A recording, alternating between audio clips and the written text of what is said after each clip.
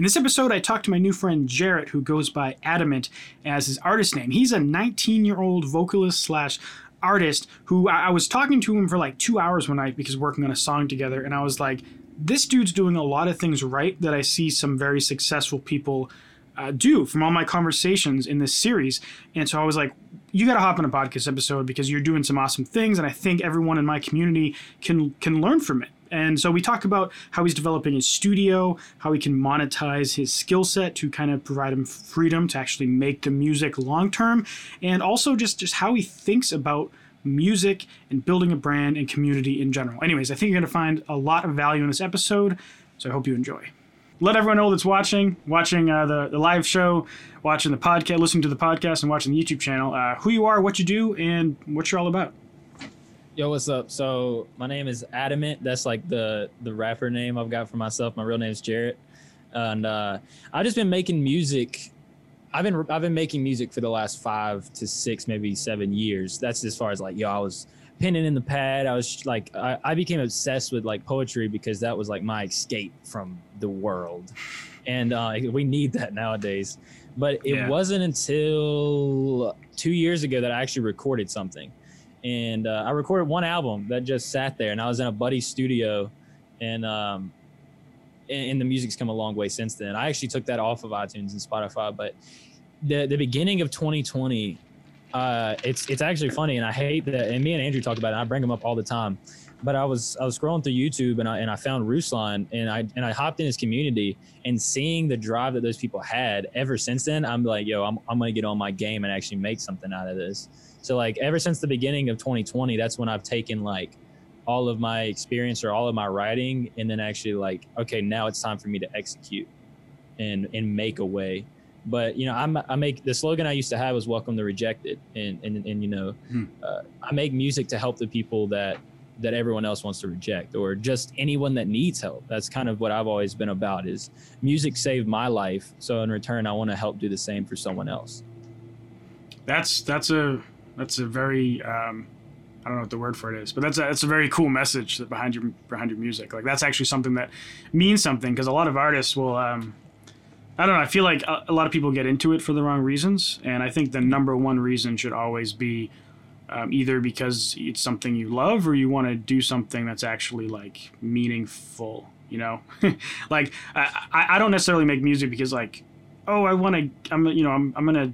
I need all this attention and I want people to love me like that. I feel like that's the reason for a lot of, especially rappers. No offense, rappers out there, but no, I think a lot of it is, and I can't say that I don't have the same drive, but you notice everyone that's like huge had like a terrible past or something, and it's like those insecurities that we have. Yeah. Like a lot of people, like with girls especially, or with guys, it's like they don't think they're pretty enough, so they're gonna work as hard as they can get to get a gazillion likes on Instagram, whatever that takes. And it's the same thing with rappers and with any other artist. I think a lot of times, and it's all in how you channel that. We have a lot of things that drive us, but do we channel that to be, in a bad way or in a good way? I think that's what it comes down to at the end of the day.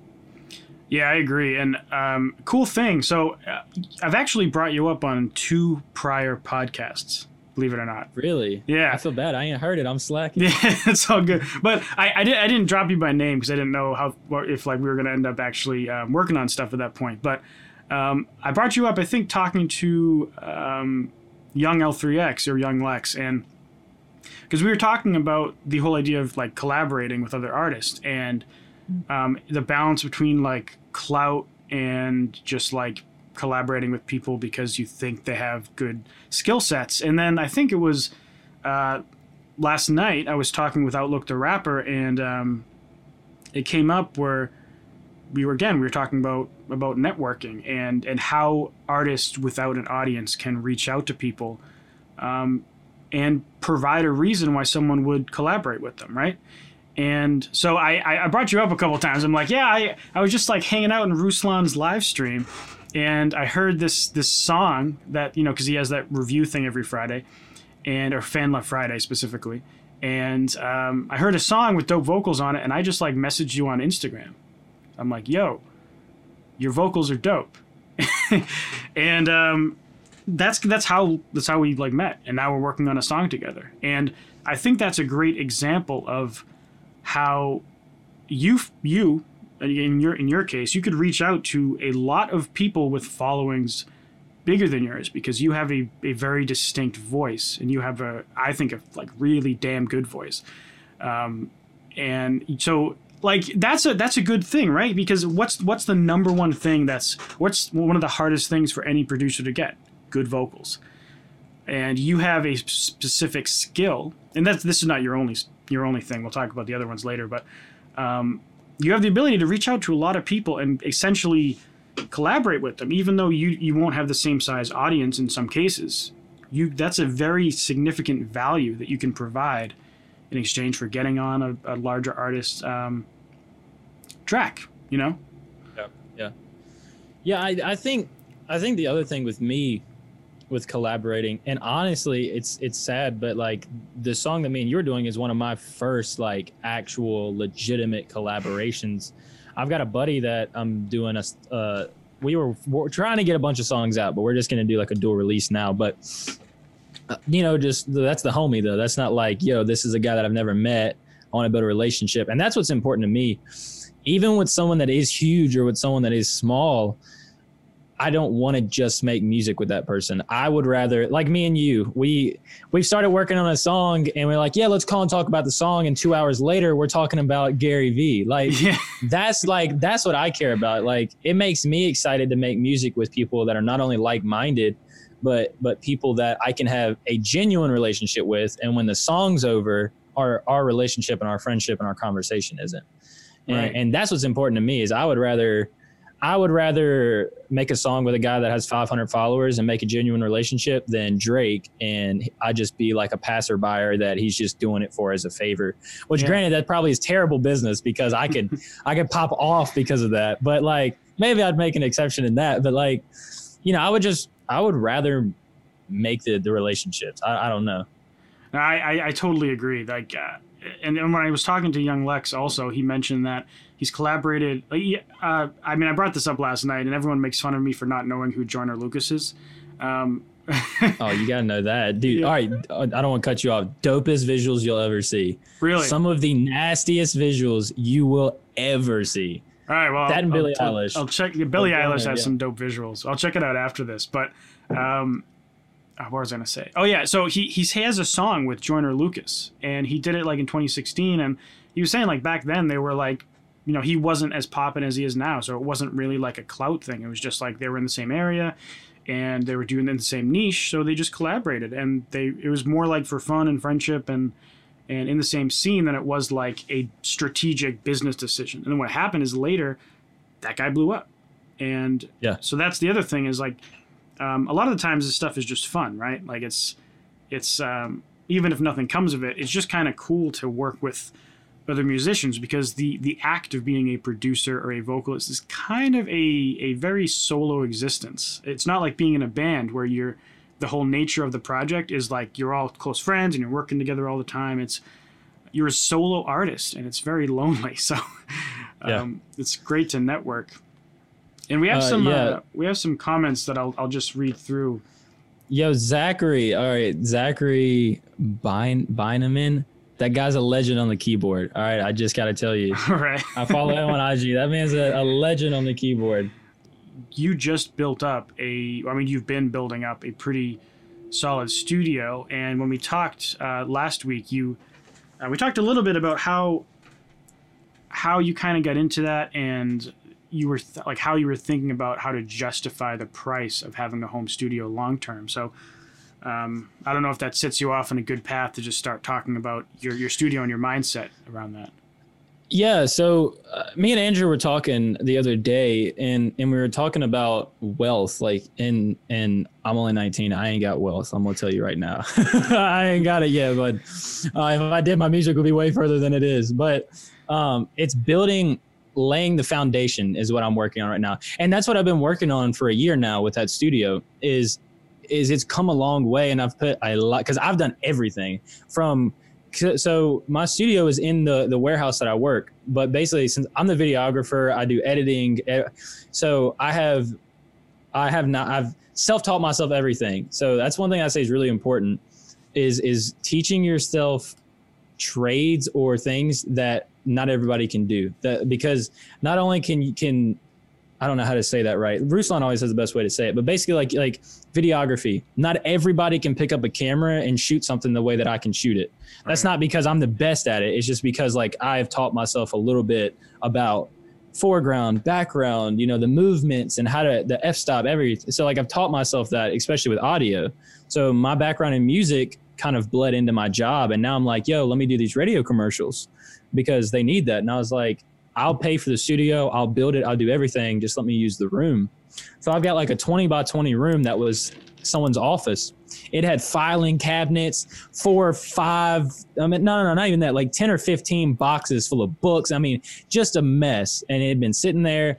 So I came in there, and over the course of like 3 days, I cleaned everything out of the room and had a literal empty room. And from there, I was like, so what do I do now? So I just started going to town every night. I was acoustically treating it. I was doing this and working on that. So, I mean, it's a year of constant, figuring things out. Okay, how do I get the money to do this and to do that? And it was just like saving a little bit and things. And I wasn't always in the position I am now. But, and then I was able to leverage that with my company, like, I have the studio now, y'all can do radio commercials. And so I was offering them something, they were offering me something. And so I had this nice room and everything, but I also could offer them stuff. So I started purchasing stuff on the low end. Like I said, I had a Bluebird and a Scarlett and things, and there's nothing wrong with that. But I'm one of those people that's obsessed with like perfection, and that's my crutch. But like that's my thing. So I was like, so how do I make it sound better? I just wasn't happy with where it was. So I started very small. I started with the Bluebird and with which is like a $300 mic from like Guitar Center, and then like $100 Scarlett, and that was it. And I just started playing and learning the craft of engineering and how to do all that, which isn't very difficult at that stage, but it was just learning how to navigate Logic and how to do all that stuff. And then I started building, and I just kept thinking to myself, okay, I got to make it better. So then I upgraded to a channel strip by PreSonus, which is actually, it did good. It's like a $300 channel strip that has a two preamp VCA compressor and an EQ. And up till a month ago, I did every song on that. Rocket was on that. Every song I've ever recorded was on that. Nothing new has come out with my new setup. But so like you can, for $1,000, make a really quality setup with like a Bluebird and a channel strip and $100, like legit, like you don't have to spend money to make things great. But now I've got to the point where I'm getting I'm not in the big boy leagues, but I'm also not in the consumer grade, not as much anymore. But I was just like, I had started my own videography business. So I'm working 8 hours a day at my main job, and then I'm working 5 hours on music, and then at like 2 a.m. in the morning, I'm doing that. So I was doing everything I can, and I still am, to leverage, like, to get the money to put back into music. So working hard, busting my tail to do all that. And then it's like, my girlfriend's like, well, why are you spending this money? Why are you doing that? Why are you doing this? Because like we're talking about getting married next year. So she's like, we gotta be saving for this and that. And it's just like, and I'm thinking to myself, like, well, am I stupid for doing this? Like I've done spent $3,000 on this, and then I've got this mic that I just went and bought that was $800. And like it's like, so like, am I just an idiot that's like recklessly spending his money, or can I actually use it for something? And I was talking to Andrew about it, and I've kind of gotten this thing. Ruslan sent me. I keep going to Ruslan. He's like inspired me so much. I've mentioned him a lot on these podcasts thing, because like even my entire video setup right now is like, after I talked to him, it completely changed my video workflow, and it just saves me tons of time. So I feel you. Like he's a cool dude. He's great. Hustling, he inspires me a lot too. My dude is a hustler. He put out like 2 videos just alone yesterday. He's got TikTok. Like the guy's like just killing it, like working his tail off.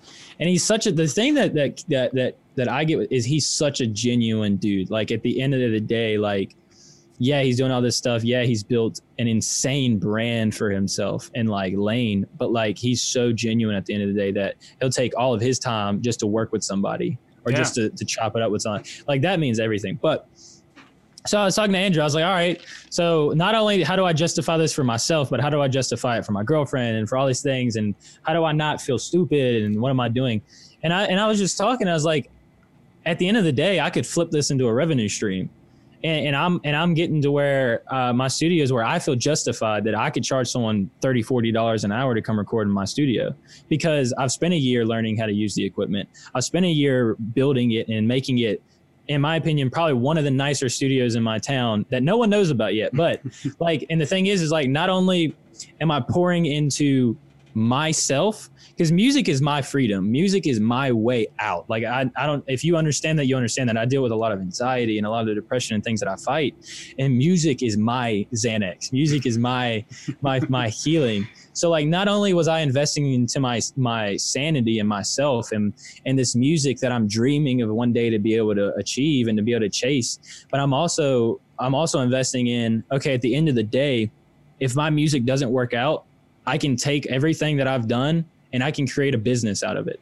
Yeah. And I could legit move it to a building, pay some rent, and I guarantee I could be doing 4 or 5 hours, 6 hours a week or a day, just pulling people in the studio. So it's like, yes, I'm spending all this money. Not only am I investing into myself and into the craft that I dreamed, and I'm investing into other people. I have 3 or 4 people that record with me regular that I give them free studio time. Not only am I investing into them, myself, and my brand, I'm also investing into a business that if 3 years down the road, I need extra cash, or 3 years down the road, I just, music isn't it for me. I feel like it ain't going to work out. I can say, okay, this isn't garbage. I don't just have to throw everything away or sell it on Facebook Marketplace. No, I can make a business out of it. Yeah. So like, that's the thing is like invest. And I'm not the best at this. I'm still a kid. And I told Andrew, I feel weird talking about this stuff because I don't have everything to show for it. Like if I was a millionaire, I'd be like, this is what you need to invest in. But like, that's not who I am. So like, I just say it out of my experience, like I'm doing, yes, I'm spending money. Yes, I'm doing things that a lot of people wouldn't do, but I'm doing that with the mindset of I'm investing into a future, or I'm investing into a revenue stream. And I don't know if that makes sense, but like, no, that's makes, where it's at. It makes a ton of sense. And you know, one of the reasons why I thought that even if you aren't currently at like impressive numbers or having $1 million business with this stuff yet, the one of the reasons why I thought it'd be good to have you on as a guest is because the stuff you're doing is what I see time and time again of people that currently have success did in the past, and you know, different levels of it. I mean, like that's what I've done is I treat every piece of music gear I buy as an investment, because I think, well, worst case scenario, if you buy good gear, you can sell it at like 90% of the price you paid for it. Good music gear holds its value like better than most things. Like a car's not going to do that. The second you buy a car, knock 30% off the price in terms of what you could resell it for. But music gear, especially Eurorack and synths, like I bought a 1984 analog synth for like $1,200. That thing was built in 1984, and the price goes up every year. So when you think about the worst case scenario for building a studio, that's the worst case is like you lose 10% of your investment. The best case is you turn it into the biggest part of your music business, and recording and production and mixing and mastering is often one of the biggest money makers. Like making music and being an artist is one of the hardest niches in music to actually like pursue raw, but the skills around music are a lot, can be very profitable. Like I went to a guy just to record some samples in his studio. He had like a bunch of cool vintage gear, and I paid him $60 an hour just to go in there, and all he had to do is just hit record, export, and send me the files. I wasn't hiring him to do mixing or tracking, just open a raw channel, let me play around with his music gear, and I paid him $60 an hour because for me that was value. So yeah, like what you're doing, it's like so many people that I've talked to do it, and like as you said, Ruslan brings up that idea of like investing in what you do and building skill sets that can be careers in their own, because you know the way that he says it and the way you said it before is that the less people have a skill set, the more it's worth. And that's talent stacking. That's what he calls it. He calls it talent stacking, because like it's literally insane the money people make doing videography. Okay. So, I'm charging like $500 right now to do a wedding because I'm not well known. I don't feel justified. Even though I'll make the same quality, I don't feel justified. Well, I found a guy literally on a photo shoot last week. He was kind of around a C300D, and I was like, this guy's got like a $5,000 camera in his hands. Let's see what he does for a living. And I started chopping it up. And now not only is he going to film for me, but he was like, I need an extra A-cam to film in my weddings. I'll pay you $50 an hour for your first 10 weddings and $500 a day after your first 10 weddings. Okay, so what I'm charging to show up, meet the family, edit the video, film the video, do everything by myself. He said, you show up and do A-camera and hand me the SD card and I'll pay you the same amount. I'm like, yeah. Okay, but it's stuff like that. Like, that's just proof that people are making money at the wazoo with this stuff. So, like, if you're starting your music, not only, in my opinion, the most important thing to start with, build your own setup. Even if it's little, the amount of, you can literally just go underground and no one has to hear you. No one has to judge you. You can make 100 songs and find what is me. Who am I? What is my voice? What can I do that someone else can't do? So that is because my first album was super rap. I'm spitting bars like that type of thing. And I always listened to John Bellion, 21 Pilots, and all these people, and I always dreamed of being able to mix the two like a John Bellion does. But I never thought I had the voice, and I still don't think I have the voice. But back then, I really didn't think I had the voice, and I'd never allowed myself to learn my voice, and I'm still learning it. But I didn't know it at all. I didn't know how to do my falsettos and how to do this and how to add the rasp and I didn't know how to do any of that. It took me I've got like 300 songs in my thing. 90% of them are absolute garbage, but like it gave me a spot to go lock in. I'm not wasting anyone's time. I can take 8 hours on it if I want to. It doesn't matter if it gets used. I don't have to pay anybody to do it. I can go lock myself away and I can just learn myself.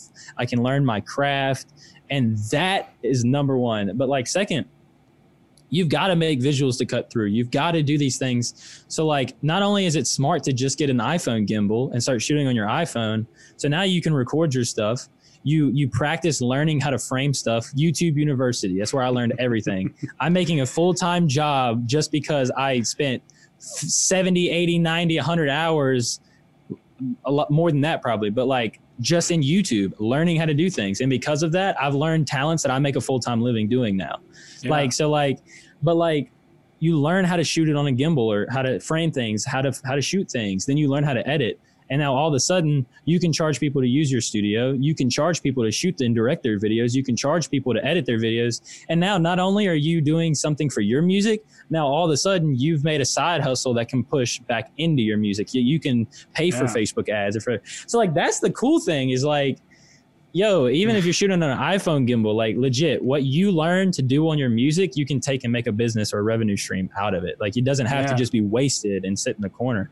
And the nice thing with that is too that if you're currently in a position where your job or something doesn't give you the freedom to go and pursue what you want to do to the scale you want to pursue it, learning these skills, you might be able to eventually make. I mean, you do video production, shooting, editing full time, and I would imagine that's somewhat flexible in terms of like, well, I don't know. It depends. I know you work at certain hours, but like, if you had something cool with your music, like I think you'd have the freedom to kind of leave early and do stuff around that, depending on like, I mean, I know you work at a disaster relief organization, so maybe that's a little more niche case, but with your like own business with that, if that grew to the extent you wanted it to, you could do that and essentially make your own hours, be your own boss, and it gives you the freedom to fund your own music and not just fund it in cash, but fund it in time, Yeah, if you start your business or if you're, all right, because I didn't do this. I literally, when I was 15, I started working at a tank museum. My neighbors owned a museum and I asked them museum? What is it like? Yep, it's a tank.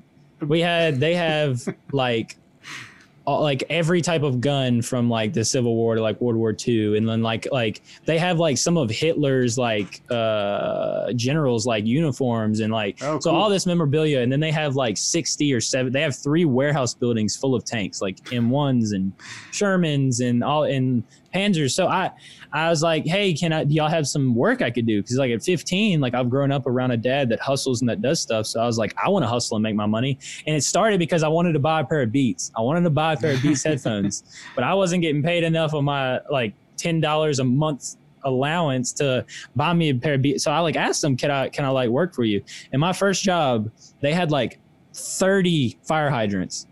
I had to scrape the old paint off the fire hydrants and repaint it with oil paint in like 100-degree weather.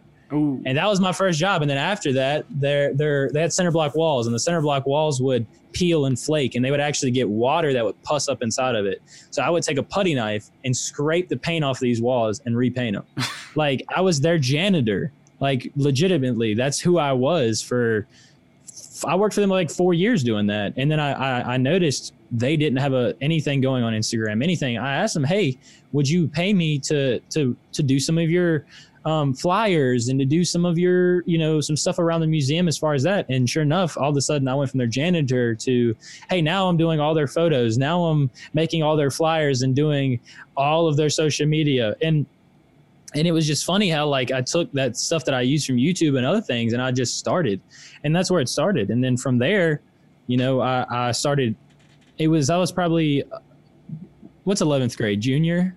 Is it junior? Yeah, is that junior in high school? Yeah. So I was a junior in high school, and then I started cleaning bathrooms at a hospital. I literally I would get off, I'd leave school, and I would go at 5 o'clock to like 10 o'clock, and I would clean bathrooms in a hospital. And so I didn't always do this. It wasn't just like, hey, here you go, do this. Like, I've been a janitor for like the past 5 or 6 years. Like, that's what I did as a kid up to now. Yeah. And I took the money I was making as a janitor and started building my studio. And like, only in the past year have I been blessed enough to upgrade and to start making a little bit more money and to be able to actually pour into stuff. But like, no matter who you are or where you're at, you can do it. Like, legitimately, it's just all in budgeting and what is important to you. If buying the new PS5 this is what I look at it as. Like, I thought about this the other day. That PS5 is going to be like $600. You could buy an incredible complete studio for $600. Yeah. But I guarantee you, people are going to tell you, I can't build a studio, it's too expensive. We'll turn around and buy a PS5. I guarantee you. So it's like, what's important to you? Well, what's important to you? Like, I was having a kind of a related topic, but also kind of off topic, where it's come up a few times where people like, there's no way that I'm going to spend like $2,000 on a good enough computer. Like, because you need a pretty solid computer to handle like audio production, at least in electronic music, where all the synthesizers and stuff. And people are like, oh, I can't afford a $2,000 computer. But, well, I agree, that's a lot of money. A lot of people will go out and get the newest iPhone every 2 years and spend $1,000 on it. Or when you get a computer, my first iMac lasted me 7 years, and my next one lasted me 6. So, yeah, I spent $2,000 on the first one. Well, I mean, I was young then, so my parents got it for me. But my newest one I bought, and I spent like $3,000 on it. But the reason why I don't care about that is because it's going to last me like 7 years, And every year people go out and dump so much money on these phones. And I'm not saying you shouldn't do that, but if you're going to go and complain that you can't afford either a studio or a good computer to run a DAW, then you probably need to look at your life and reevaluate what you're buying. Like, a PS5, whatever it ends up costing, it's going to be a good amount of music gear you could buy. Like, my audio interface costs less than the price of the PS4. I think that was like $400 or something. Mm-hmm. Or it costs roughly the same. I mean, so like, what do you want? A audio interface that's going to last you a decade, or a PlayStation 4 that's going to be replaced in 5 years? Go ahead.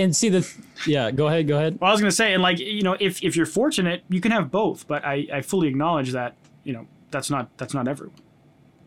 Also, if you work hard enough, you can have both. That's the thing. And that's what my thing has been. Like, I'm working like 12 hours a day so that I can do this stuff, because I also have a car payment, and I also have, which I'm probably selling soon, but I also have a car payment. I have this, that, and the other I have to pay for. And like, the thing that I've struggled with is like, okay, I'm putting out music now. It costs me $150, $200 a song. Then I have to market that. Then I have to, so like, it's not just like throw out a song. It's like, no, if I want to pour in my studio, I've also got to think about the $400 I'm going to put into this song this month, and then this, and then if I have to pay someone to do video, and then, so that's why I'm doing my side hustle. That's why when I get off at 5 o'clock, I'm going to film for 3 hours, then come into the studio for another couple hours. And then granted, it might be, I've had almost 1 to 2 days a week, I'm working till 3 or 4 a.m. to get a video edited for somebody. And I do that because because I do want to be able to drive my car. I do want to be able to put gas in. I do want to maybe go out and eat once a week and then pour into my music gear.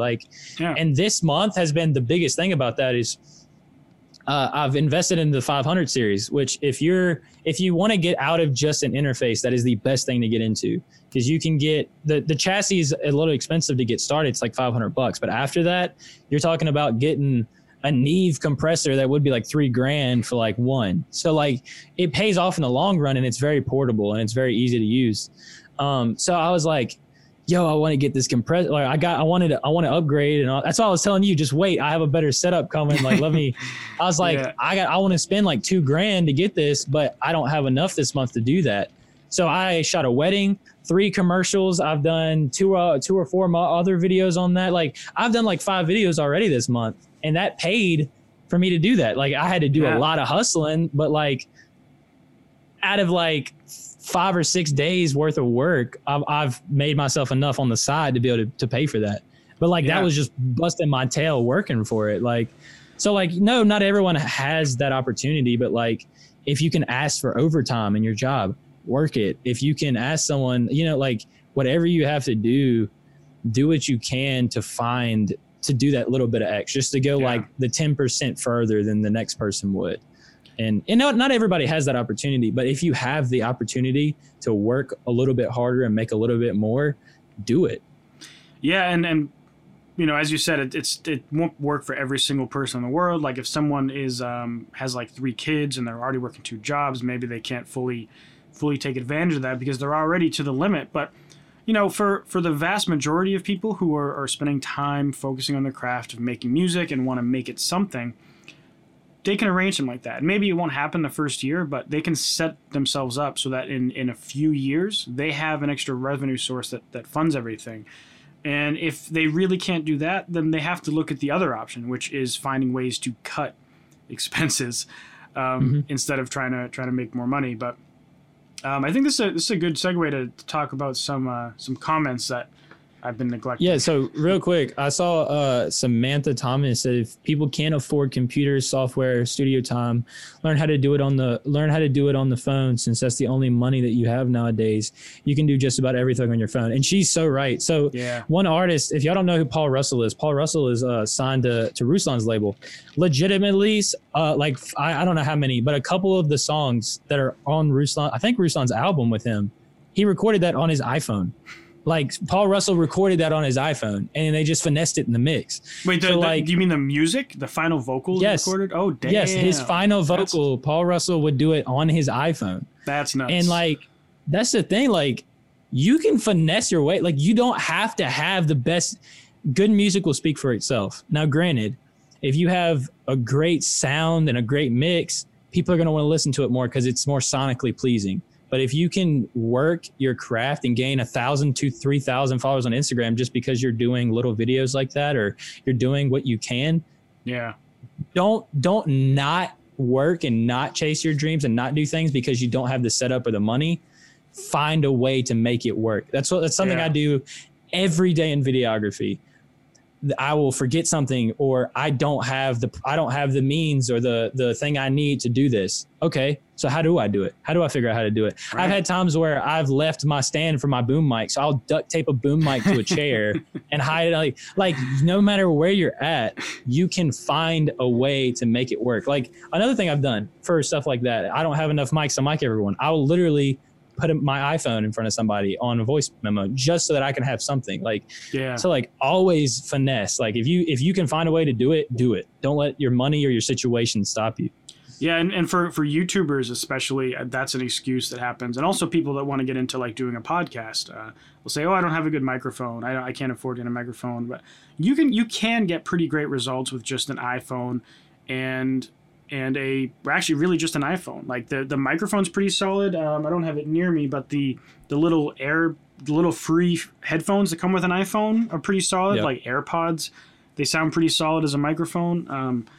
And who is it? I mean, we've already name dropped Ruslan a bunch, but who's that guy? Bats, right? He's making weekly music videos shot on his iPhone. On his iPhone. And they look pretty good. Like, and his newest one was nasty. I will say, I would have never thought his newest one was on an iPhone, but it was. Yeah, and I mean, you know, you can shoot in 4K on an iPhone. You're not going to get the same dynamic range as you would on a professional camera. But if you light it the right way, it's going to look like 90% of a professional camera. And that's true with most gear in life, whether it's music or synthesizers or production or video. Like the cheapest or like cheaper to mid-tier products will get you like 90% of the way there. But the price to get from 90% to 100%, that's where the cost goes from hundreds to like tens of thousands of dollars. Yes. and that's why we look at professional studios that can cost multi-millions of dollars don't sound much better than a home studio nowadays, because you get these horrendous diminishing returns that only the most prolific of audiophiles will ever be able to tell the difference between them. But if someone doesn't have the talent either, the really expensive gear isn't going to make them any better. Like the only thing that more expensive gear is going to do is just make you sound more polished. Okay, so I'll just tell you what I'm running right now. There's another thing with big studio. A big studio would have an old school like Neve 1073. So if y'all don't know what a 1073 is, it's an old school preamp that Neve made that's extremely if you're doing hip hop, that's the preamp you need to get. It's a transformer preamp, and all that does is it thickens and gives your voice like some body. It's the same preamp Drake uses, and a lot of people like that. It's in their vocal chains. And then a VCA compressor, a Neve Portico compressor, and like. The only thing that's doing for me over like, and I can't wait for you to hear it. If you haven't listened to the newest thing I sent you, I can't wait for you to hear it. But like, my voice has a natural grit to it. And in the old studio channel, it was there, but it wasn't as punchy. And doing it through this, all of a sudden, it's like that smokiness in my voice just came out. But like, that doesn't mean I'm a better singer or like my whole sound has changed. It just means like there's a little bit more there sonically. Like that's all it's going to do for you. Yeah, if it's a lot better to be a talented producer or vocalist or whatever you are using crap gear than it is to be a untalented person using great gear. Like there's, if you look at a lot of, I've watched like some San Holo behind the scenes stuff. If you don't know who he is, he's like electronic music producer, and he records like the final vocals for his songs on his MacBook built-in microphone. And he uses like stock plugins or just basic like Massive and Serum VSTs, which like it's like, you know, that stuff is not necessarily free or cheap, but it's nothing fancy. It's something that every single person in the world has. And everything what he does is just kind of like, nothing's fancy, but he's just talented at what he does. And so it shines through. Now, you the same kind of vein, if you got, I don't know, who's one of the best singers in the world right now. I don't know. I'll just name like a pop. Depends what you like. I'll name like a pop star. Like if you got like Justin Timberlake. Charlie Puth. No. If you want to talk about harmonies and the complexity of music, Charlie Puth can make some nasty stuff. You put that guy He's got in front like of jazz pop and like all it's but you put him in like an iPhone and use that in the final recording, it'll sound great because he's a great singer. And you know, won't sound as good as I'm sure he records in a multi-million-dollar studio, but it's going to be 95% as good, pretty much. But the thing is as well, though, like, and this is something that I have to learn for myself. These people that you see that are like incredible singers, you got to understand, these people have been doing it for 10 to 20 years. They have professionally learned their voice. They know how to use their voice. Yeah. And like, you can be an incredible singer and just not know how to use it. So like, just if you're not the greatest yet, because I don't feel like I'm that great, but like every day I'm getting better, don't just stray away and say I'm not good enough. Instead, be like, yo, I'm going to learn how to get better and how to use my voice for the genre it needs to be, or just in general. So like a Charlie Puth and like all these people, like he has perfect pitch. And I remember watching an interview, he said he could hear the notes, but he couldn't sing them because he hadn't learned how to do it yet. And now he does some like ridiculous stuff. And like, but back then he wasn't the best singer at all. And like all of a sudden he put some time into it, and now look at him. So have you ever seen those interviews where they try to like test his perfect pitch, and they're so awkward? They're stupid because they're like, oh, we're gonna test you on your perfect pitch, and there's like 50 of these videos, and what they'll do is they'll play like a keyboard, and he'll just be like, you know, A, and then they'll play like a note on a sax and they'll be like, this is going to be way harder. They'll play a note in a saxophone and he's just like F sharp. And then all these people are so amazed by it. And I get, perfect pitch is amazing. Not everyone has it. It's one of those rare gifts that people get and can't seem to learn after the fact.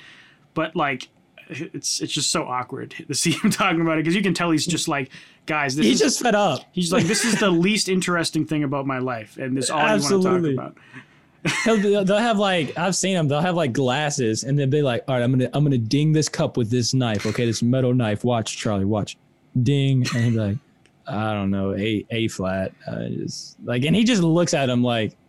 Yeah. Okay, hit the next glass, I guess. I don't know why you're making a 5-minute video out of this, but yeah. And now we're making a 2-minute segment about it. Just about him. Yeah. Charlie, what note is this? So we just like click or something. Like, what's that? I don't know. Yeah. All right. So I see some more comments. I saw some Facebook ad stuff that I don't want to dive into too much because it's not your current niche, but I'll give you some topic about it. Yusuf, if you're still hanging out, you're asking for if about marketing funnels, and if you've seen my Spotify conversion videos, I would consider those topics to be like top of funnel, and later on you would retarget those people to try to sell them stuff. Now, in terms of if you're running separate Facebook ad campaigns for your top of funnel and middle of funnels, I would run separate campaigns retargeting people for different actions. Hey Andrew, if you would give me 1 second, I got to run to the bathroom real quick. Oh yeah, no worries. I'll talk about this. Talk about what you're good at. Talk about what you're good at. And yeah, there was another one that came through. How can you target the right people if your style of music doesn't resemble anyone else's? I make rap music in Italian, French, and English. How can I find my niche? Let me switch the camera here. How can I find my niche starting from nowhere? So what I would do is, if you're making rap music, you need to find your subgenre if you have one. So you might start off your targeting as like, you're going to target Spotify and Apple Music, but then you'll niche down and you'll target rap or hip hop. And if you have a subgenre, try to see if it's there as a target. There's various subgenres in rap, like emo rap and stuff like that. But see if it's there. And then the next step, since you're rapping in Italian, French, and English, you might want to try to segment and target songs by the main language of the song. Like if it's mostly French, maybe try targeting people, because you can target languages, like target people that speak French. And I'm not sure if you can target people that speak all three. Like make sure they speak all three, not just one of the three. But you could probably do something where you target separately people that speak French, people that speak Italian, people that speak English. I usually just target English, but I'm sure you could pull off something. Maybe you only target French-speaking countries predominantly. You'll have to experiment, because that definitely complicates the process. But on the plus side, what's going to happen is that people that speak those languages are going to fall in love with you a little bit more, because there's a lot less in terms of competition, right? Like how many French and Spanish speaking artists are there? Like a lot less than English speaking artists. So that gives you a leg up, even if it makes it a little more complicated. And yeah, so Norman, the real one, hopefully that helps. Kidney Pop, thanks man, nice seeing you here. Solo Hits Music, what's up man? By the way, I'll probably edit this out of the podcast episode, so it's not just me talking to people for a bit. But okay. And then Yusuf, you are still here, cool. Yeah, so hopefully that gives you some context. Samantha, Toneden, their ad service is pretty solid. I did a test and it totally works. The thing is, it's not as good for people if you have a smaller budget, since it costs $50 a month just for the service. Unless you're spending a couple $100 a month, it's probably not for you. So you might have to get into the nitty gritty and learn Facebook ads itself, just because that you don't want to be spending 50% of your ad budget on a service, right? Then one more for JSSAN. What budget will get you picked up by Spotify? It can vary. Like if you check on my channel, I have a video called $100 Facebook ad campaign, and that one, he's at 22,000 streams, and he's he got 12,000 during the campaign, and he's gained another 10 in the last couple of weeks after the campaign stopped. So as little as $100 total for a song, and I've had songs where I've spent 800. So it varies. But Mr. Adameant, aka Jarrett, is back. So let me get my Hey, if y'all have any name suggestions for me, or if you think my name's okay, let me know, because that's been a current topic we've talked about. Yeah, and that's actually a good point. I get people ask me relatively frequently, like, what should I do in regards to picking an artist name? And for me, it's hard because I just use my real name. And for me, that made the process a lot easier, especially since like I have my YouTube channel around my name, and it, I don't have a super common name either. If your name's like, I don't know, Alex Johnson, you're probably not gonna be able to pick your real name. But yeah, what do you think, man? I don't know, man. I think that's the thing, is like, how important is the name? I think that's like the question. Like, is the fact that like you don't have the Drake name or whatever, like does that take away from you as an artist, or I don't know, like that's the question. Like, does that take away from, like, okay, when Steve Jobs started Apple, he wanted it to be the first thing that came up in the phone book or something like that. So like, he's thinking in a marketing side, how do we make that work? But like, that might not be the most important topic to talk about, but like, I I do actually like genuinely get that question a good amount from people, and I never know what to say. And often I say I recommend people using their own name if they can, but some people don't have names that are easy to pronounce or spell, and that definitely complicates the process. Like the big thing I say to avoid is anything with a weird character or super hard to explain spelling, because what happens in that case is every time you talk about your music, you're going to have this little weird conversation where you say like, well, it's like Adamant, but it's with an E. It's don't mean to throw you under the bus, but just to use you as an example, you always have to say it's like Adamant with an E, right? For people to search you. Basically. And that's not the biggest deal in the world. I mean, like, there's plenty of big artists like Bjork. How the hell, like, when she was getting started, she must have had that conversation.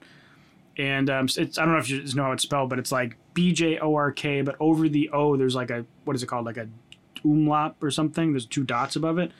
But then you think like XXXTentacion.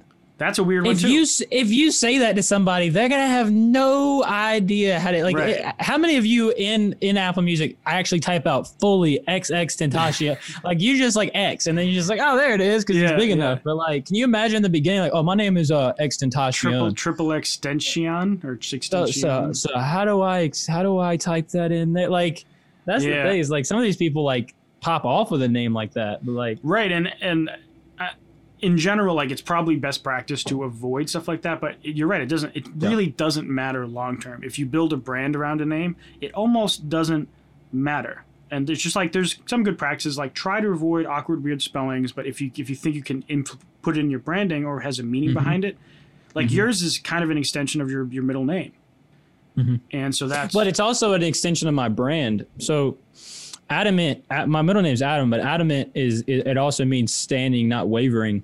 That was another thing that I wanted to do, and I wanted to push, is not only are we trying to welcome the rejected and do all these other things, but also we're not wavering in who we are and in what we believe.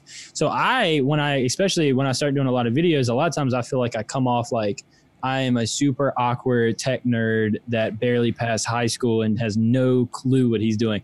Oh yeah. So for all of you, if they call you stupid in school, I passed high school by like 1 point. Okay. So let's just say that. I mean, it's the same for me too. I barely made it through high school, and I have a master's degree in mechanical engineering now. So I mean, it's my teachers. I've had a teacher legitimately tell me that I will be a failure and never get anywhere in life. And now, this is not a flex. This is not me trying to be rude. This is just a statement. So please don't take this in any other way. But like, she said that to me, and at 19, I'm probably making the same amount, if not more money than she is. And that's not like a flex or to say that I'm better or anything, but it just shows that like, you don't have to have a crazy degree or be the smartest book smart guy in the world. Right. Just work your tail off, dude. Like, anything is possible with hard work. Yeah, and I even though I went to school in college for like 6 years and I have a degree, for a lot of people, like, I don't agree with the notion that every single person has to go to college.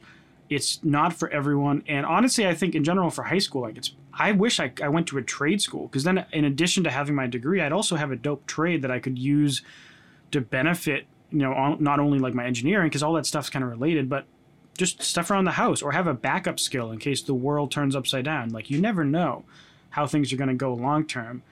And JSSAN just said, mine, it's JSAN. I tell them to say Jason, replace the O for an A.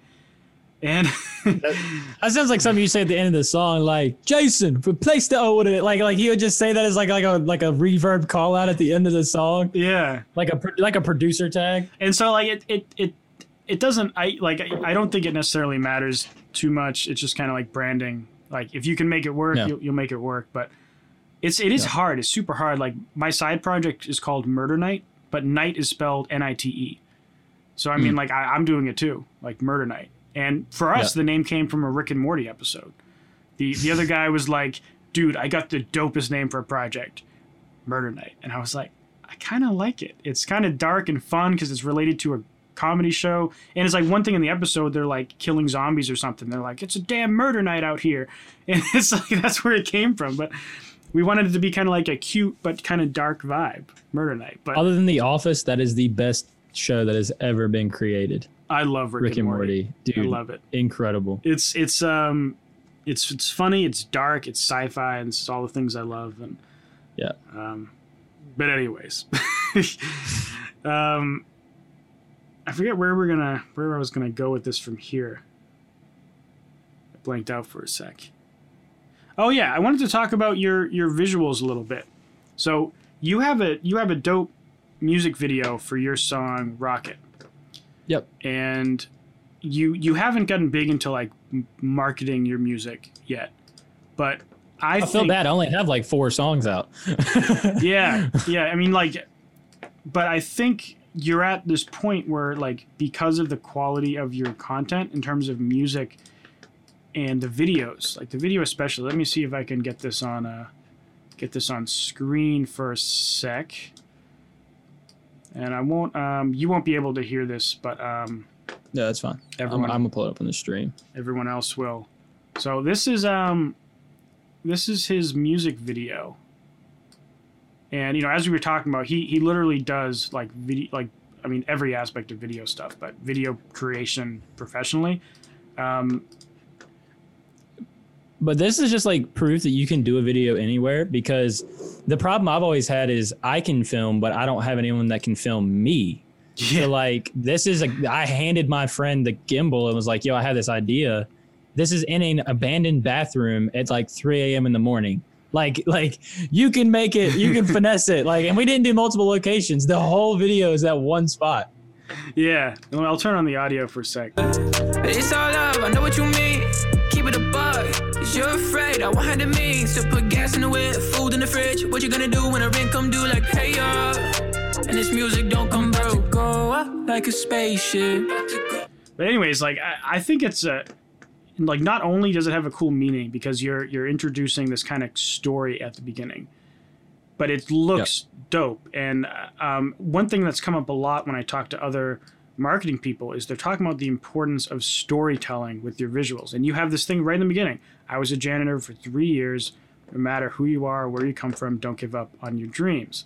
And then it goes into you just mopping the floor, which is dope. And let me switch my screen. And I've had people tear me apart for that video. Dude, the comments for that video, the ad for that video were hilarious. They're like, why is he mopping the effing floor for 3 minutes? Like, those are like 30 or 40 of those comments. And I've replied to all of them, just like joking with them and talking back and forth. But like, that's the thing is, like, I want to make videos that are dope, but I also want to put a message behind it. And I've got a song coming out on the 31st that it's probably not going to be one that everyone's like, yo, let me play this song. Cause it's like, you heard it on your live stream. It's like, it's kind of dark and it's kind of slow, and it has that Billie Eilish sound to it, to where like it's not something you're gonna play at a party. It's something you're gonna play while you're in your feelings, driving at 12 o'clock at night. Yeah. And like, it's like always trying to put something behind that really means something. like in something that plays into my brand and what I'm trying to say and what I'm trying to do. I've been trying to figure out the visual for that one. Like, how do I do this one and give it justice to a spot where it makes sense and can emotionally affect someone the same way that I hope the song does.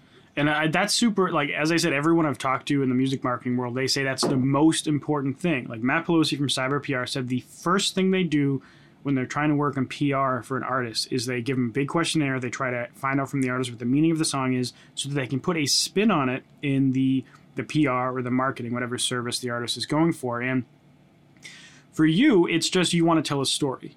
But for the marketer, it's how can I use this story to get people hooked into the music? And a couple ways, it's like if you're targeting people, you might actually genuinely target fans of both hip hop and people who work as like a janitor or in the service industry, because you can target by job. And so if anyone sees that likes that style of music and they also like work with their hands doing like hard work all day, like being a janitor, being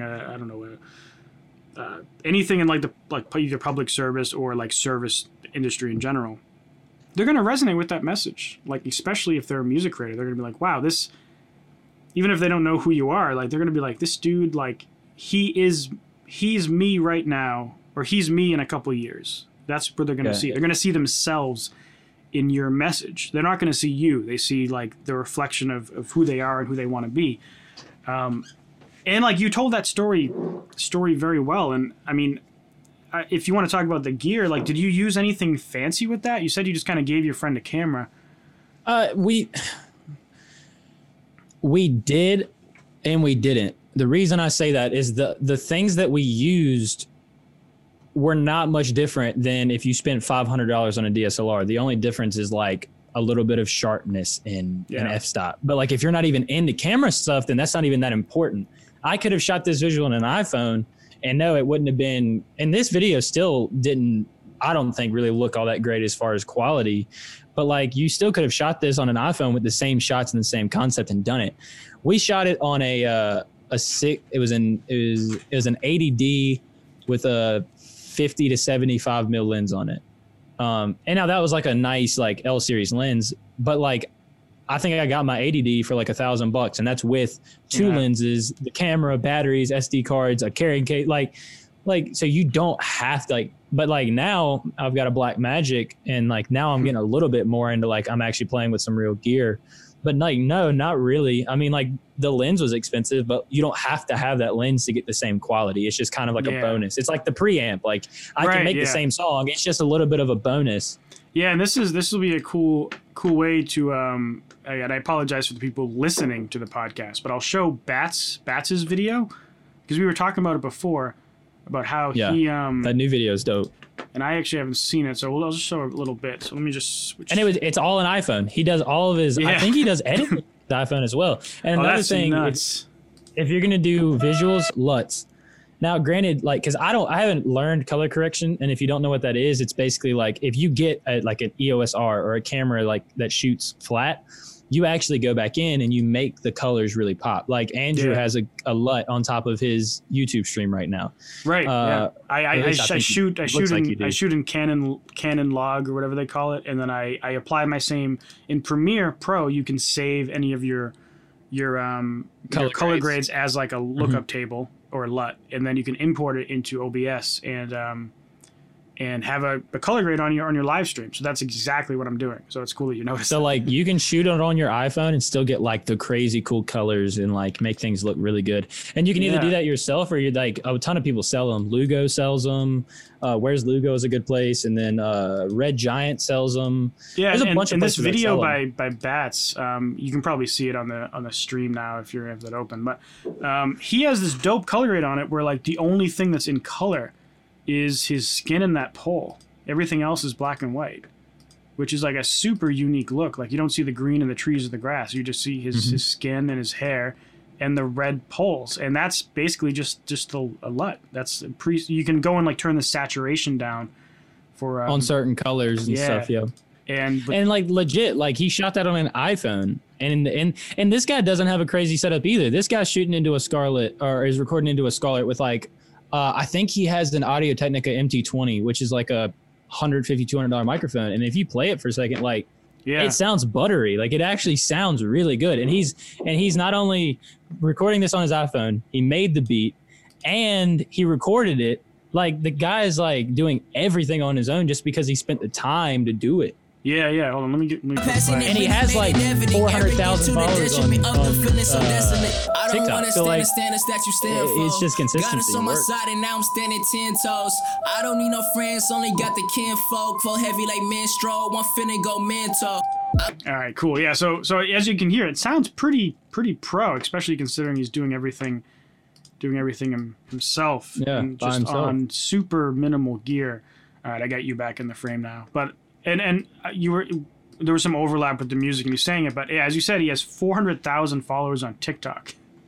Nuts. Like crazy. He doesn't have a big audience on his music yet, but he has built up an insane audience on TikTok. And Yep. I've struggled a bit to get TikTok rolling. I don't know if you're on TikTok at all. I've been wanting to do TikTok, but man, I'm like, I don't have a video that's TikTok worthy. I've got one video that I want to do, but I need some help to shoot that one. All right. Let's just I'm getting off subject. I've done a lot of getting us off subject. If you drink coffee in the comments, you tell me if you agree with me. Coffee mugs are the easiest drink or the easiest cup to spill anything in. I swear to you. I fill up a mug, take one step everywhere. So I was like, how funny would it be if like the video opens up and he's filling up coffee? He turns to take one step and it's like a shot behind him and it's just like a bucket of water almost. Like it's like all over him. Like, and he's just spitting it out. Cause like, that's how my things be with coffee. I'd be like, take one step, I'll spill it on the floor. I'm like, you kidding? No, that's true. And I bet like people who drink out of like coffee mugs every morning, I'm kind of an iced coffee guy. So like for me, it's less relevant, but for millions of people, they'll see that and be like, yep, that's me. Relatable. And then they'll share it with their friends who also drink coffee. And now the thing with TikTok, I know a few people that I like talk to that have like over 300,000 followers on TikTok. And then Ruslan is 30K, and then Outlook has like 2,000. And every single person says just crank out like 3 to 5 videos a day around a topic.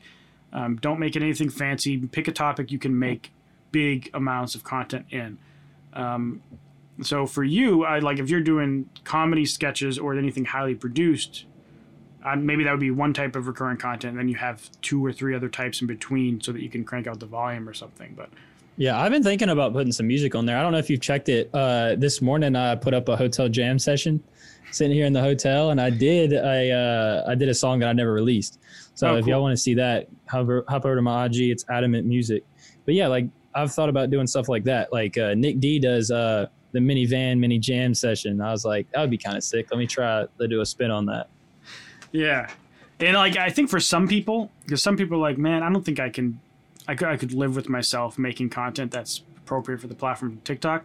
So like it might not be for everyone necessarily, but I think almost every single artist can think of some kind of content that isn't like compromising their artistic integrity, so to speak. You know, like you don't have to get up there and dance like half naked on a table to get views. Like you can talk about stuff that you're passionate about, and there's an audience for it. Like it might not be as big as some of those channels, but like I forget what, like Bats, he makes these weird, like he just brings out his gimbal and he just like stands in front of his mirror and he's just like, man, a lot of you are gonna like this video just because I have a cool gimbal right now. And then he leaves the room. And then it's got like 200,000 views.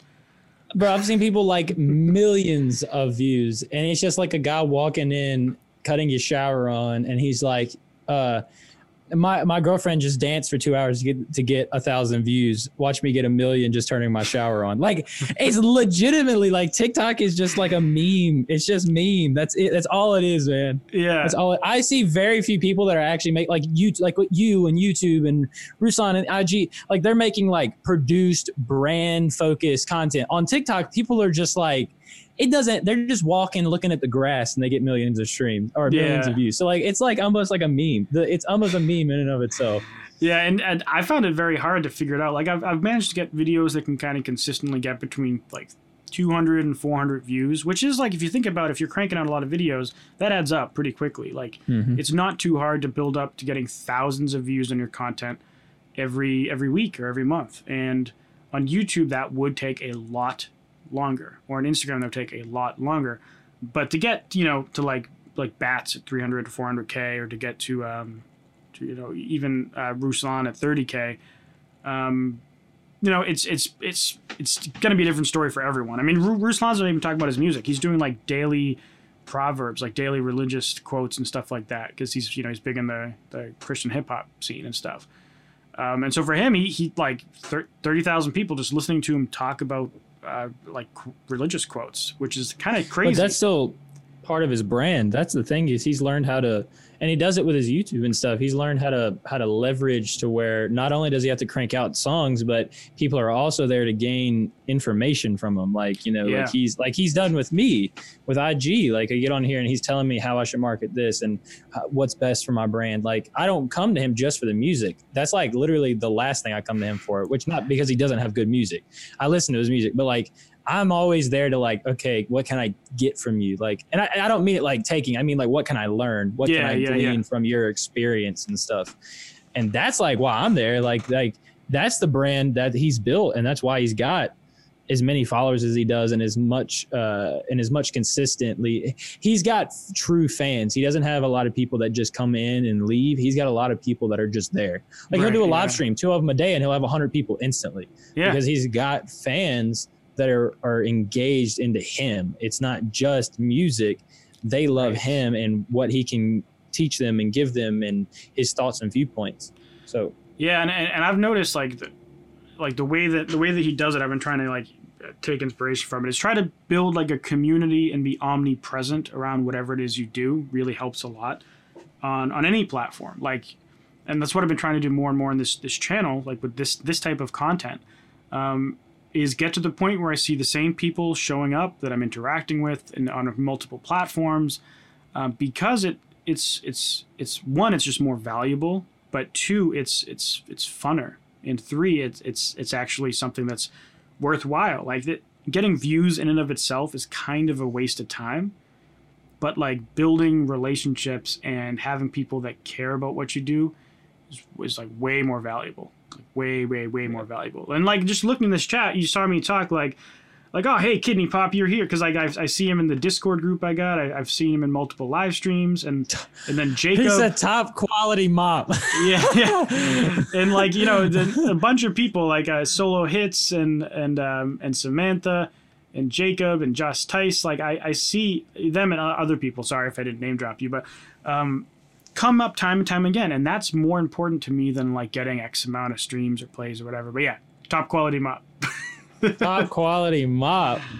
Yeah, but like that's the thing to me as well, is yes, I want to get streams. Yes, I want to be able to make money off my music, not because I want to be the guy with all the chains, but because I want to have financial freedom, not only for myself, but also for the family that I'm hoping to have soon, to be able to, hey, if her job's in Texas, I'm not stuck in Danville where I work at, because I'm making the most money there than I would going somewhere else. Like, I'm kind of stuck in where I'm at, and I'm stuck in as far as time I can put into music and things as well.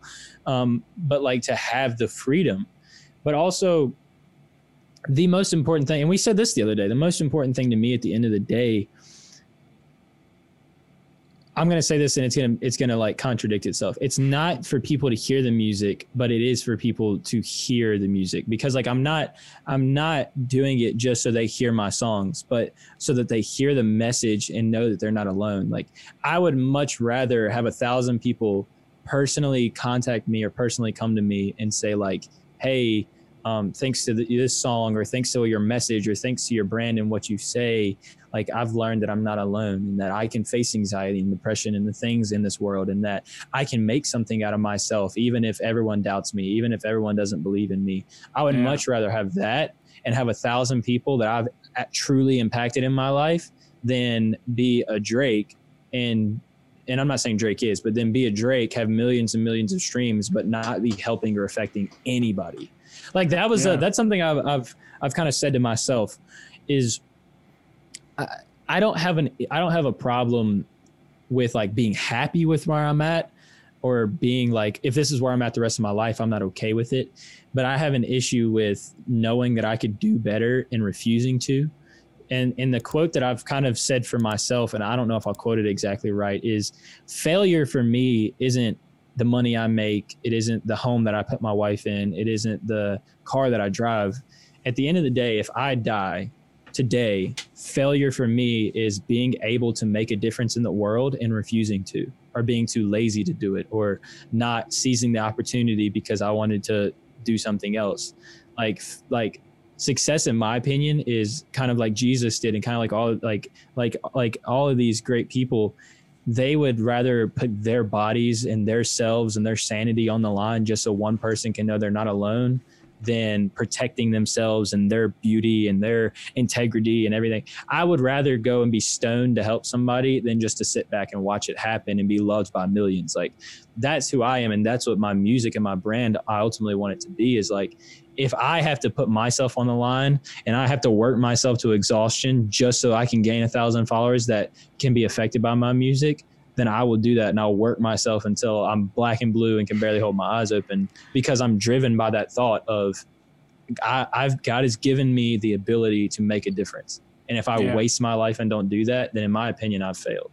Yeah, like it all comes down to like legacy in a way. You know, what kind of legacy do you want to leave for yourself? And for me, that's what I think about a lot too. It's like the way that you do that is essentially the more people you can help with whatever it is you do, whether it's music and spreading a message, as you said, kind of like having an escape from reality, from anxiety or whatever, or something different. It's in my case, I mean, I also do that in my music, but helping people spread their message. And I get for me, what keeps me going more than like views and ad revenue and subscribers is the one-on-one messages I get from people saying, you literally turned my music career around. Like, you helped me do what I want to do. And if you look at someone like, I don't know, Apple, like for them, it's pretty clear. Like, they changed the world for the better by creating Absolutely. the iPhone, and they left in all of these cases, like there's a certain legacy left behind because of the way you help people on a one-on-one basis. And yeah, that's how I feel too. Yeah, and see the thing, and it doesn't really need to be said, like it's already obvious, but I just want to like make it obvious, is yes, I care about legacy, but I don't care about my name being part of that legacy. I would rather the movement I create and the people that I help be my legacy. Like if my movement becomes Welcome the Rejected and let people know that they're not alone, and I was the artist that would stay after a show for hours just to talk to somebody, and because of that their life was changed and then they did something better. If that's my legacy, I would much rather have that than, Ruslan died, it's a shame, but like he's such a big artist and the name of Ruslan carries on. No, I would rather who I've been in the brand, and not just for the brand's sake. I'm just saying that like the movement, I would rather the movement be my legacy than my actual name, because I don't care about if I get fame. The only reason I want to be something is because if I don't have the platform, then it's impossible for me to reach that many people. So like, the only reason that I'm grinding and I'm spending money on ads is not so I can make myself big, but so I can even create a platform to be heard. That's the only reason. Like, I mean, streams are nice, but like, if you don't have a platform, then you can't do anything. You can't, if Martin Luther King Jr. never had the platform to say what he had, then all of that would have never happened. But like, he created the platform, and that's why he's known and why he made such a difference. Like, so that's thing is like, that's the only reason why I ever essentially charge money for anything. It's never like, I want to go buy a PlayStation 5 or something. It's like, I want to do something. And this came up in another chat too, but there's something I want to do to build my platform more in a new way, which the end goal is to like help more people do stuff. And how can I build that platform? Well, I need money to build that platform. And because I need to pay for ads, or I need to pay for a service to host a platform, whatever it ends up being. So make some way to go generate that income, whether that's my course, or whether that's doing one-on-one consultations, or whether that's doing ad stuff and like ad management stuff, or whatever it is. But you get the point that to build a platform takes time, or money, and usually both. So to be able to do that, you have to like do all this peripheral stuff around it. Like as we talked about for a lot at the beginning, build a studio and turn that into a side business, get into doing video production and turn that into a side business, or do it as a career. All of this stuff that you're doing is so that you can build a platform, but the platform's not the end goal. The platform's the platform that causes the end goal, you know? Yeah, absolutely. And the thing is like you're building these businesses or you're building these revenue streams. And at the end of the day, your boss or yourself, you become your own angel investor. Your music is your startup. You know, that's the business you're trying to start up. But everything else becomes like this. Okay, my boss is paying me to work, so my boss is technically my angel investor. He's in tech. He don't know he's doing it, but he's investing into the business I'm trying to start. So like, you just got to have that mentality of.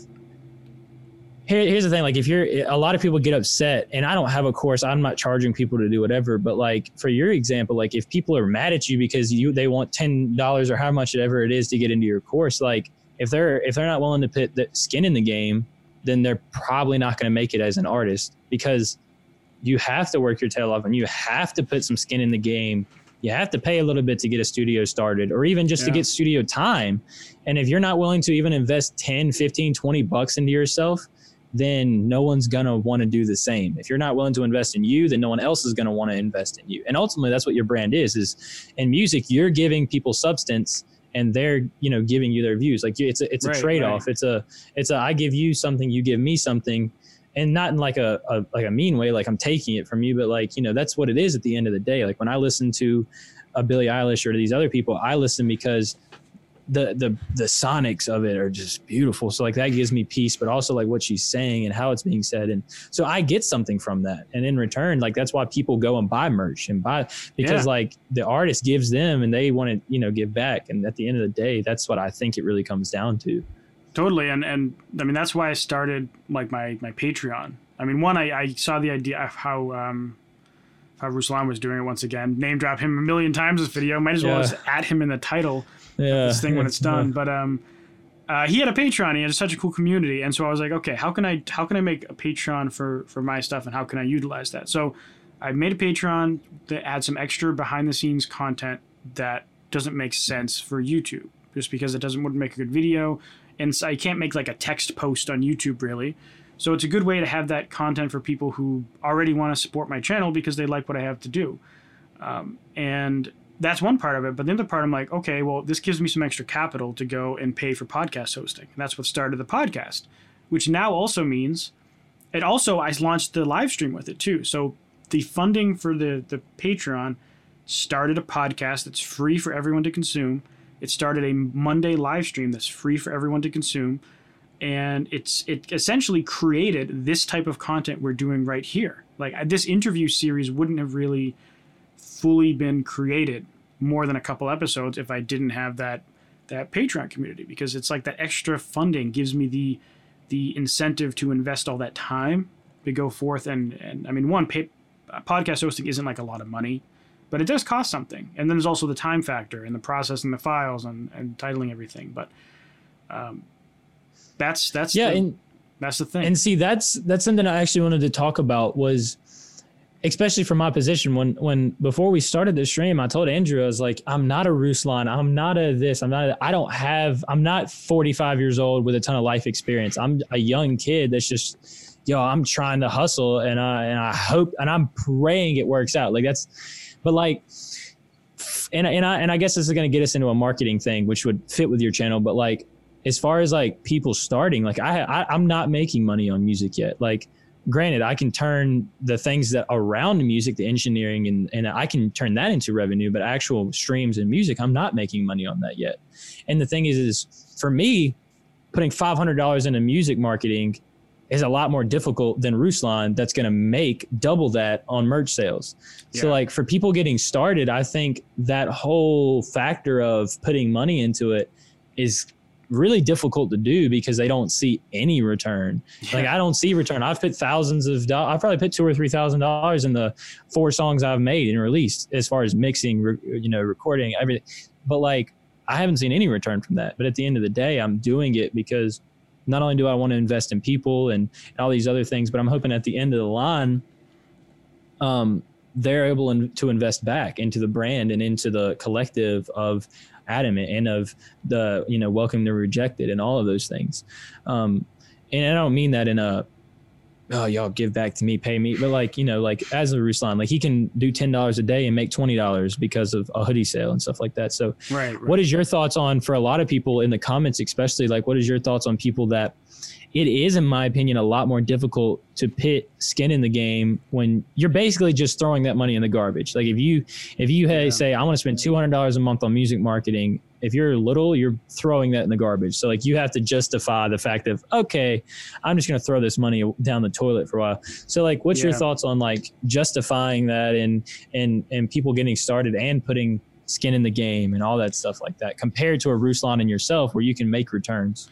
Yeah. So I've said there's a couple ways to think about it, but the way that I encourage people to think about it is treat it the same way you would music gear, like how you're treating buying music gear that you can turn into a side business, or buying music gear because it enables you to make better quality music down the road. You're building your fan base like you're building or buying a studio setup or buying an asset. Essentially, what you're doing every time you run ads to grow your Spotify following, just for example, you're spreading awareness for your music. On one case, you're building up a community of people that follow your account either on Spotify or on your social media, whatever channel you're running the ads through. And you're building essentially a pool of retargeting, because every person you retarget within like a half a year or a year, you can retarget later on Facebook ads. So you think of that as an asset. If you target, let's say you have ads that reach 1 million people, which isn't outside the realm of possibility for an ad campaign. In terms of impressions, you can reach 1 million people on an ad campaign, depending on what countries you're targeting. And maybe out of that million, only 2,000 people click to go to Spotify. Now, you might say, okay, well, I lost all that money. And depending on how the song performs in the algorithm, you'll make a certain percentage of it back, and depending on how it goes, you might actually break even or profit on that individual campaign. But you can't expect to break even or profit on it, because there's so many factors that you don't know. Usually you're going to lose some money for the first pretty big period of time as an artist, like the first 6 months or the first year, you're going to be losing money. So you have to treat it like, this is money that I can afford to lose. And this is money that I'm investing in my future, just like I would invest in, an investment, like investing in stocks or investing in a bond or something. Like you're building up a asset of a community, an asset of people that you can retarget and reach out to.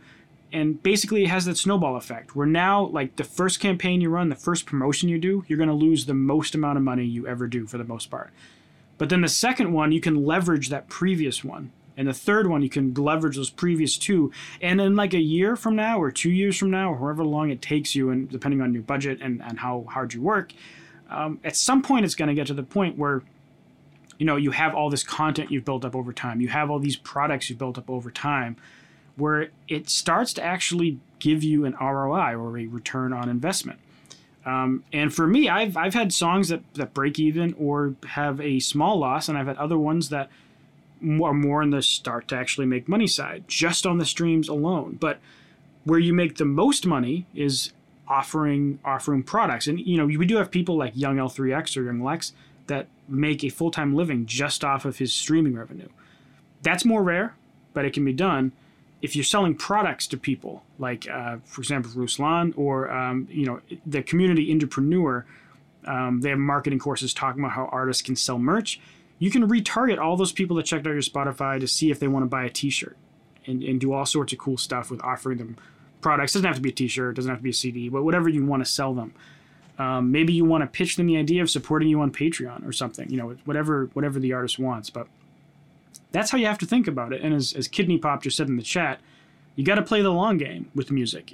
Music is not a get rich quick scheme. It's it's essentially the opposite. It's a get rich very slowly and struggle a lot along the way scheme. And the thing is if you get rich quick, a lot of times it's not going to last. It's like rain. It might rain really hard for like a minute, but if it rains real slow, a lot of times it's lasting a long time. Like if it rains all day, very rarely are you going to see where it's like puking rain. And it's like, man, it's been raining for 6 hours now. It's always like the very light rain. So that's the thing you got to think about is like a J. Cole, like even though they're huge, they didn't just randomly skyrocket like a Little Pump did. But then again, who's going to be here longer? Who's going to be making more money down the road? Who's going to have a brand that lasts forever? Who's going to have that? And at the end of the day, that's like what you said. Like you got to treat it like a business. And they say, I forget how they say it, but like, a business isn't profitable until like a year or two or something like that. Yeah. So even if you think your music like that is in like Yaki Raw, I guess how you say it, is, he's die trying. That's the fact. Like, and this is a quote that when I start making merch, please don't steal this, but when I start making merch, this is what I'm gonna put on my merch. Fear regret, not failure. That's my biggest thing. I used to fear, what if I fail? What if I'm putting all this money on it and it never works? Now I'm fearing, what if I never do it and I lay on my deathbed and regret the fact that I never tried? That is who I want to be. I would rather try and fail than never try and regret that I never did. Cause like, that's the biggest thing for me. Like if I die trying to do it, then I won't regret it when I die. I'll still be happy that I at least did everything I could in my life to make a difference. And that comes back to, I had the ability to make a difference and I did everything I could to do that. And at the end of the day, it came down to God opening doors or closing them.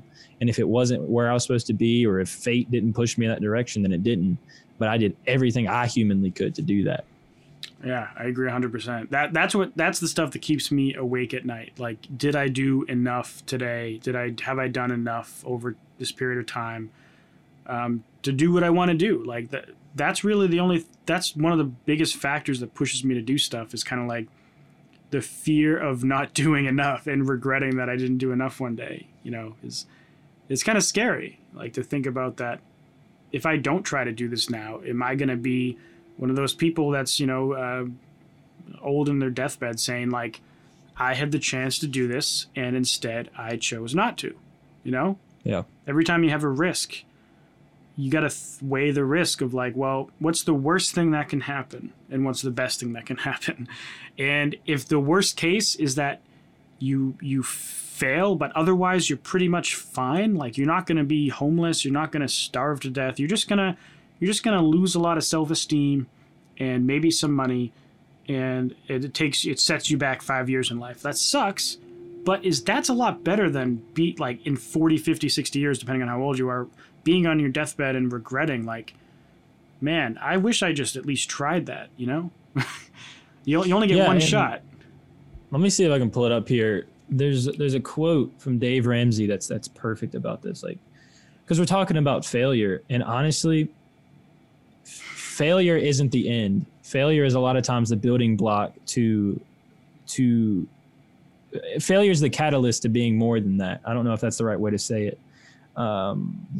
There's a lot of quotes like that, and what I say often is fail early, Dave fail Ramsey, often. There you go. Dave Ramsey said success is a pile of failure. You're just standing on top of it and not underneath it. So like that's the thing that like that's all mindset though. If I fail 100 times trying to do something, I can either let it crush me or I can let it. Same thing with the platform. If you visualize a pile of garbage, you can either be underneath it and hiding, or you can stand on top of it. And now all of a sudden you're over everybody else because you chose not to stay on the ground and let your failure kill you, but instead you use your failure as the catalyst for success. And, right.